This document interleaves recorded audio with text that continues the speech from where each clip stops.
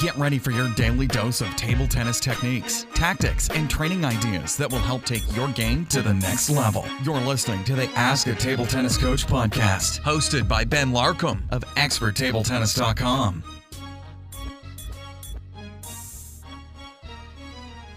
This is episode 55 of the Ask a Table Tennis Coach podcast.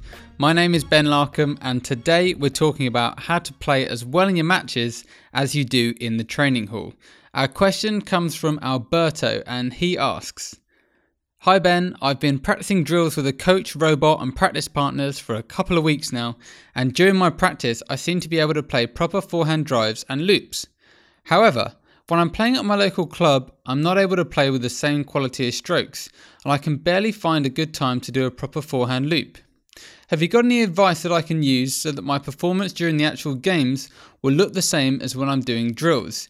It feels like I'm always running out of time to hit the ball, and I always react with whatever I can do. Thanks." Okay, well, hi Alberto, really great question. Thanks for sending it in. It sounds like you're a fairly new player, and well, yeah, congratulations on starting to learn the best table tennis, the best sport in the world. So yeah, that's awesome. The first thing I just want to say is that by all means, you're not alone here. This is something that everyone goes through. Every table tennis player in the world, regardless of their level, professionals all the way down to beginners, they struggle with this. They want to play as well in their matches as they can in training, and they're never quite able to find that form. They never have the perfect game. It never all comes together. But especially for new players, when you're just learning out and just kind of learning the strokes, there can be a much bigger difference between your level in training and in matches than when you're a little bit more experienced. So you can end up looking really good in training when you're kind of doing the techniques that you've learned, but then it all completely falls apart in matches and you kind of revert to your old habits.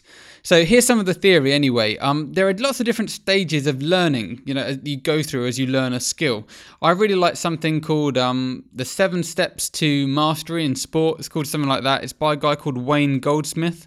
And he talks about how, lots of people, they learn to perform a skill. So let's say the skill is a forehand loop. So you learn to perform a forehand loop when you're there with a coach.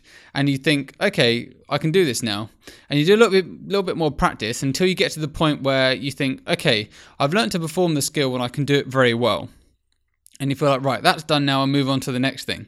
But Wayne says that that's actually only steps 1 and 2 of his 7 steps to skill mastery in sport. So 1 is to perform the skill, 2 is to perform the skill very well.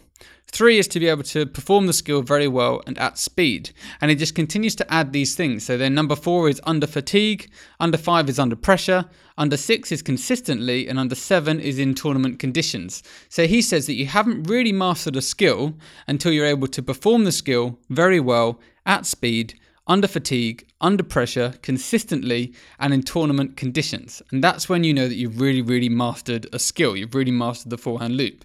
So just because you can play a really good forehand loop or forehand drive against a robot or a coach, that doesn't mean that you've fully learnt the stroke. In fact, you might have only learnt 10, 20% of the stroke. So you've got loads more to learn before you've really got the hang of it. So don't move on so quickly. That's my first tip. Make sure you fully learn all of the basics and really overlearn them. Spend way too long on them until you can do them in your sleep. You can do them without a mistake. So that's the first thing. Then once you kind of fully learn to skill, then you should be able to start using it as well in kind of random, unpredictable tournament match situations kind of stuff. So once you've actually fully learnt it, then you can start to apply it in those match situations, and you're going to then have a chance of actually being playing as well in the matches as you are in training. Until that point, you really don't have a hope of ever being able to do that. So I would recommend having a read of a book called Bounce by Matthew Syed. Matthew Syed is a former international table tennis player from England. He wrote a book, Bounce, probably about 5 or 6 years ago now. Very popular.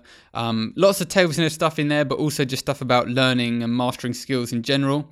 He talks about things like how to read the game, anticipation, cue reading, all of that kind of stuff. And this is what's really important when you're playing table tennis matches. And as a new player, you just don't have these skills developed. You haven't been playing for long enough to be able to pick these things up. And that's why for you, Alberto, it feels like you just don't have enough time in the matches. And it's why when you look at professional players or higher level players, it seems like they've got loads of time. They already know where the ball's going to go and what spin's going to be on it. They know it so much earlier. that they can just play a lot easier.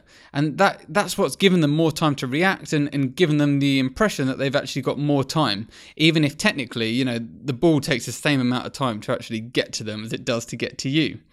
So what that means is just the amount of time you have to prepare is just so much quicker, and that's why that's such a valuable skill in order to be a good table tennis player. And if you're doing lots of training with a robot or multi-ball or that kind of stuff, that doesn't really help too much with your anticipation, your cue reading, those kind of skills. You need to be playing against other players, getting used to reading their body language and where the ball's going to go based on things like that. That's going to help you a lot more as you go into games and matches. But I'll just say it's hard to focus on those kind of things. It's hard to focus on your opponent when you're still learning just the basic techniques. So that's why learn fully first, get all that sorted, and then you can focus on your opponent and kind of putting your skills to better use. Finally, the last thing I'm going to say is just remember that in a match, your opponent is trying to make you play bad. So that's just something to bear in mind, and it's something that's not often true in the training hall. So they're completely different situations. You're never going to be as good in a match as you are in training because you've got someone on the other side of the table trying to make you look bad, trying to make you play bad. So that's just something that you're going to have to accept. In training, you're normally working together with your partner. You want each other to play well. In matches, you're trying to mess the other person up and make them play bad. So, you can't really expect to play as well in your match as you do in training. So don't panic. Don't worry about it. It's not going to be any harder for you, Alberto, than it is for everyone else. You have to just trust that everyone's gone through this as a new player, and you just need to keep training and waiting for it to click, waiting for it to all come together. I should say that I'm actually coaching a few beginners at the moment, and for one guy, I would say it's probably taken about 8 weeks from kind of just turning up to now he's got to the level where it started to all come together. So 8 weeks of kind of training, and what I'd see from that is that before he used to be able to play well in training and he'd have kind of his backhand and forehand drive and it looked good, but then he was losing all of his matches. He wasn't able to actually convert the skills that he learnt in training into any results in the matches.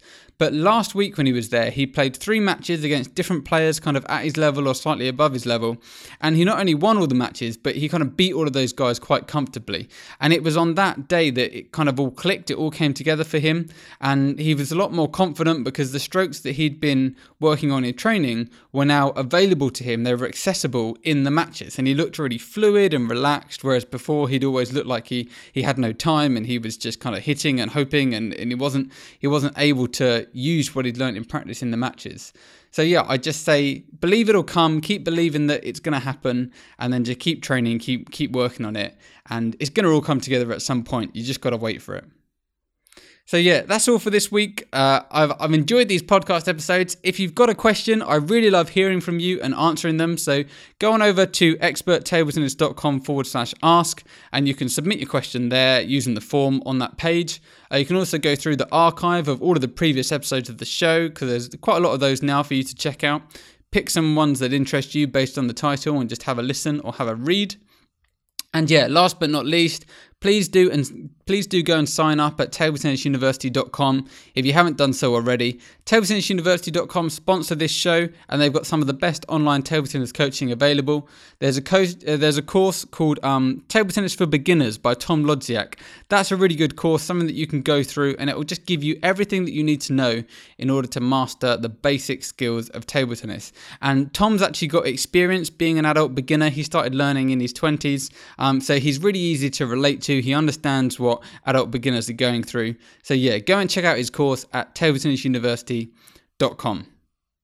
If you're playing table tennis this weekend, I wish you good luck with that. Do drop me an email and let me know how you get on. I love hearing from you all. And otherwise you could go and join the Expert Table Tennis Academy group on Facebook. Just have a search for that. And lots of people on there like to share their results and share their progress. So have a search for that. Go and join that group, post your progress, and I'll be back next week with more episodes of the Ask a Table Tennis Coach podcast.